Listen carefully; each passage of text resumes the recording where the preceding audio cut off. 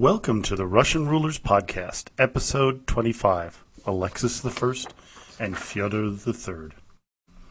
Last week, we saw the beginning of the dawn of the age and dynasty of the Romanovs, and the crushing of the possibility of freedom for the majority of the people of Russia by imposing laws that made millions of citizens serfs or slaves of the landowners.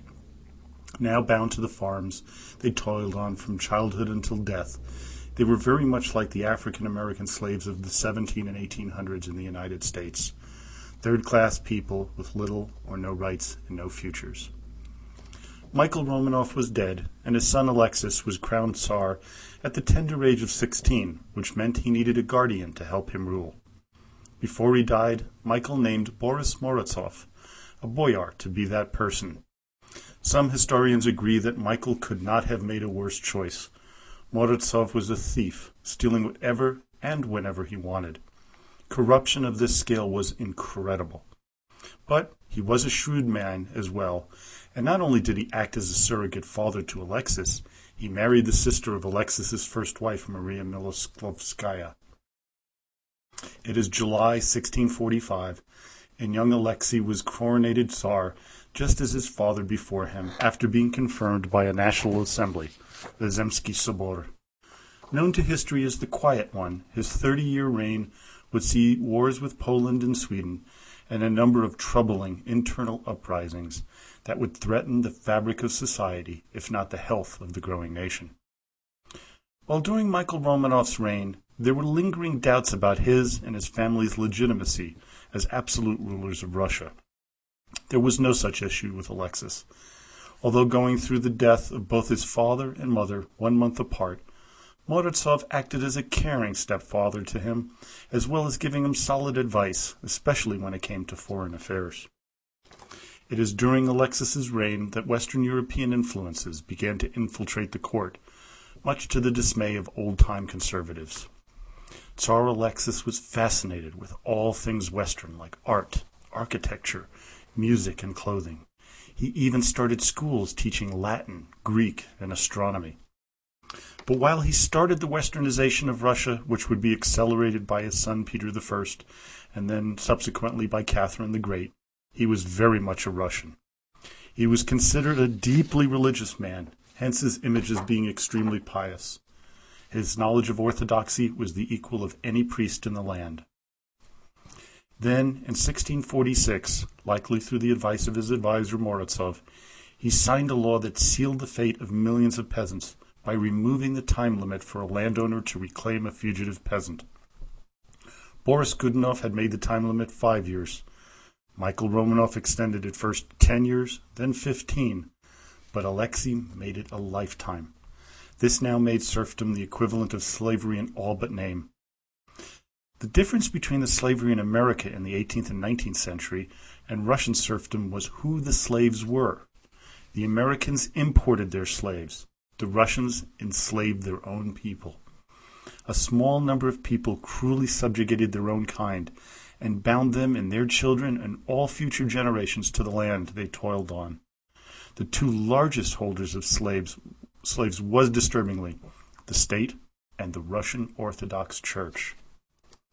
Duffy and Ricci put it best in their book, Tsars, when they said, quote, "This enslavement of most of the population by a privileged minority not only caused unrest throughout the nation, it corrupted Russia's very core by making its society dependent on a system in which abuse and suffering were routine."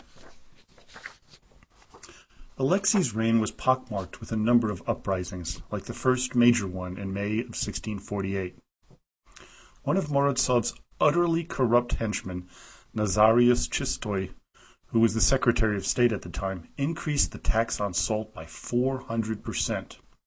Salt was a critical commodity at the time, as it was used to preserve meat and especially fish. With a great dependence on fish and its transport for sale, you can see how this drastic of an increase would have some up in arms. It's been said that one of the main reasons for this is because Morozov himself was pillaging the treasury of Russia to such a degree that it was bankrupt and they needed to increase taxes. A crowd confronted the Tsar about this and his group of advisors, asking Alexei, please, repeal the tax. Alexei agreed to review the petition, but some of his advisors, fearing for their lives, began to whip the people, which incited the people to riot, killing a number of their tormentors, with one being, said Nazarios Chistoy. From there, things got downright ugly. Riots broke out in Moscow and then a half a dozen other cities. It wasn't until Alexei himself signed a general amnesty that things calmed down. Because of this, though, he was forced to exile his friend Borisov, but he kept corresponding with him for many, many years. Out of the riots, the first new code of laws in almost 100 years was introduced, called the Code of 1649. It was supposed to treat all the citizens the same, but in reality it was targeted at the peasants, as only they could be flogged, which in that time was often lethal. The next riot to break out was in 1662, when the silver coins that were used in trade and commerce were debased by adding copper to them, which wiped out many a person's savings, further depressing the peasant ranks. The riots were violent and were met with equal violence from the military. Alexei's reign did have a number of positive events, such as the war with Poland, which allowed Russia to reclaim the Ukraine, the seat of Kievan Rus. Along with Kiev, Russia annexed the oft-fought-after town of Smolensk. Now, this opportunity came about at the behest of the Ukrainian Cossacks, led by their hetman, or chief, Bogdan Khmelnytsky. They were battling the now weakened Polish army with Tatar allies, but their friends abandoned them when bribed by the new Polish king, John II Casimir. Khmelnytsky petitioned the Tsar, quote, "Our desire is to have a sovereign autocrat, an Orthodox Christian Tsar such as your Majesty, to rule our land. If your Majesty will only attack Poland without delay, we shall be ready to serve your Tsarish Majesty, together with the entire Zaporozhian Cossack host." The Cossacks were a formidable force who wanted to stay independent, but they knew that only Orthodox Russia could be trusted to help against the Catholic Poles. Alexis and Khmelnytsky signed an agreement whereby a guaranteed 60,000 Cossacks would be considered free, and the Cossacks could remain semi-autonomous. By annexing the Ukraine, Alexis gained immeasurable stature to many in Russia. We now move to the canonical crisis, which started in 1652, when Metropolitan Nikon of Novgorod was appointed Patriarch of the Russian Orthodox Church. Alexis soon thereafter named Nikon Veliki Gosyudar, or Great Sovereign, which elevated the Patriarch to a position equal in power to the Tsar, just like his father Michael had done with his father Patriarch Filaret. What Nikon did next was to cause the only schism in Russian Orthodox history to occur. Nikon had felt that errors had crept into the Church's religious texts, and he set about correcting them. This enraged a number of conservative clergymen called the Roskoloniki, or Old Believers. Nikon changed the use of 2 fingers to make the sign of the cross to 3 fingers to represent the Holy Trinity of the Father, Son, and Holy Spirit. The Rokoloniki were led by a firebrand of a priest, Father Avakum, who became infuriated, and they went so far as to accuse Alexei and Nikon as being the Antichrist. Avakum was a charismatic priest we know much about, as his autobiography is a classic in Russian literature. Ryazanovsky, the noted Russian historian, comments on this peculiar movement led by Avakum when he said, quote, "It was in an important sense the opposite of the Reformation in the West. Christians turned against their ecclesiastical authorities because they wanted changes. In Russia, believers revolted because they refused to accept even minor modifications of the traditional religious usage. Thousands of old believers who were convinced that the end of the world was upon them burned themselves in mass, self-immolating frenzies throughout Russia. Avakum himself was sent into exile, brought back, before being burned at the stake. Nikon went on a building frenzy from here, erecting the Cathedral of the 12 Apostles, founding 3 new monasteries as well.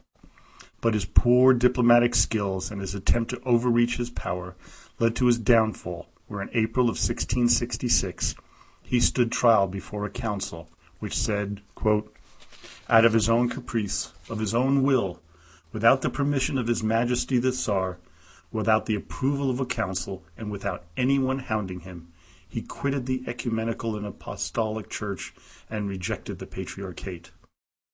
He was exiled and forced to live out the remainder of his life as a monk."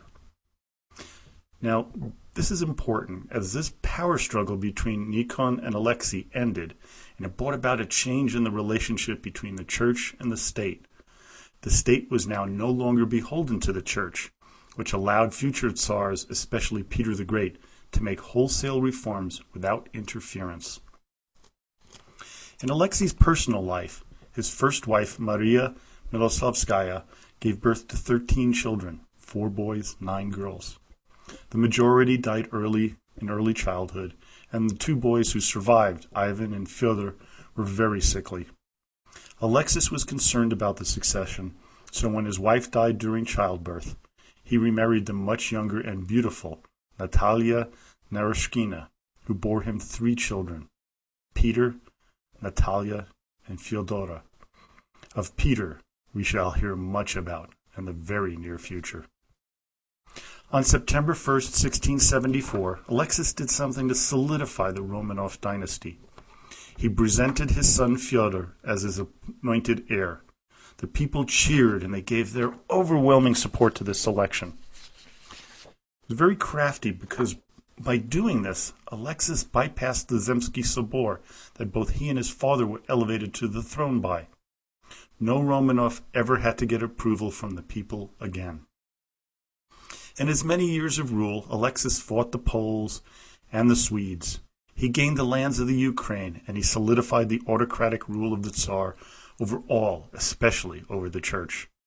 He sealed the fate of millions of peasants, relegating them and future generations to serfdom and slavery. He began the slow transformation of Russia into a more westernized one, but not by force, but by his introduction of Western thought to his children, especially to a young boy with a thirst for said knowledge. In 1670, a threat came from the south in the form of a revolt led by a man named Stenka Razin, a freebooting raider who gained riches stealing from Persia. He led a ragtag band of brigands against cities along the Volga, freeing serfs, killing landowners, and proclaiming that he would take down the autocratic rule of the Tsars. The army he would put together would rise to over 20,000, but it was too disorganized to defeat the better-trained Muscovite troops. By 1671, he was captured and executed, and the rebellion was crushed. We're going to see in the future podcasts this was one of many different uprisings, and there would be others like Pugachev who would come up and would use the Stenka Razin rebellion as a model. In 1676, Tsar Alexis I died. He had ruled over a land that was now a staggering 2 billion acres, larger than the Roman Empire at its peak. Now his 14-year-old son Fyodor would assume the throne.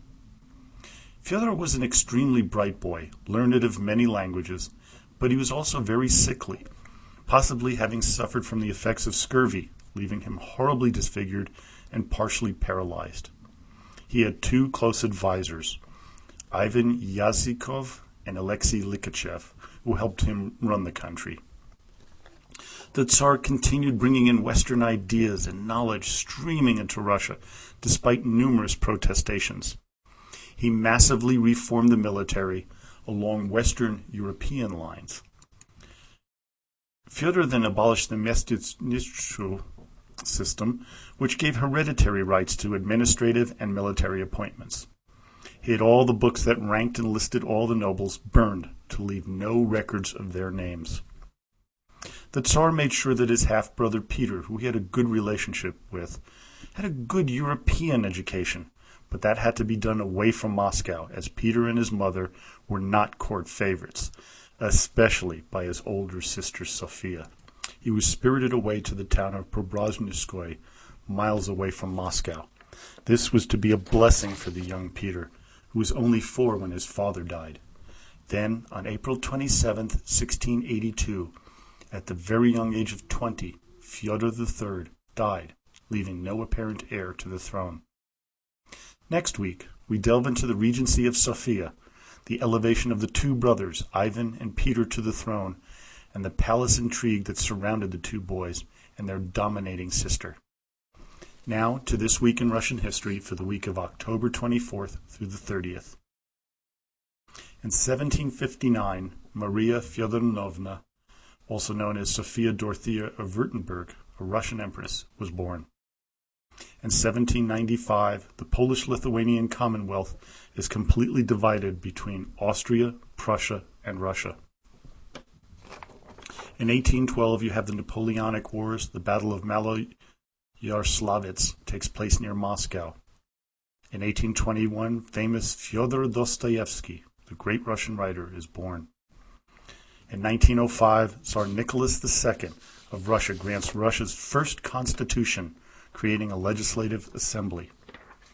In 1917, traditionally understood date of the October Revolution, involving the capture of the Winter Palace in Petrograd, Russia.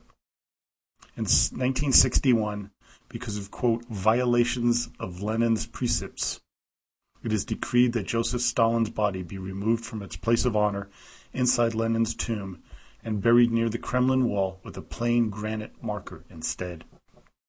1 year later, in the Cuban Missile Crisis, Soviet Union leader Nikita Khrushchev announces that he had ordered the removal of the Soviet missile bases in Cuba, thus ending the Cuban Missile Crisis. Well, I hope you enjoyed today's podcast. Don't forget to visit the iTunes App Store and download the Russian Rulers app. And please visit the websites at russianrulers.podhoster.com. Become a Facebook friend at Russian Rulers History Podcast. Please ask a question, make suggestions, leave a comment, and as always, до свидания и спасибо большое.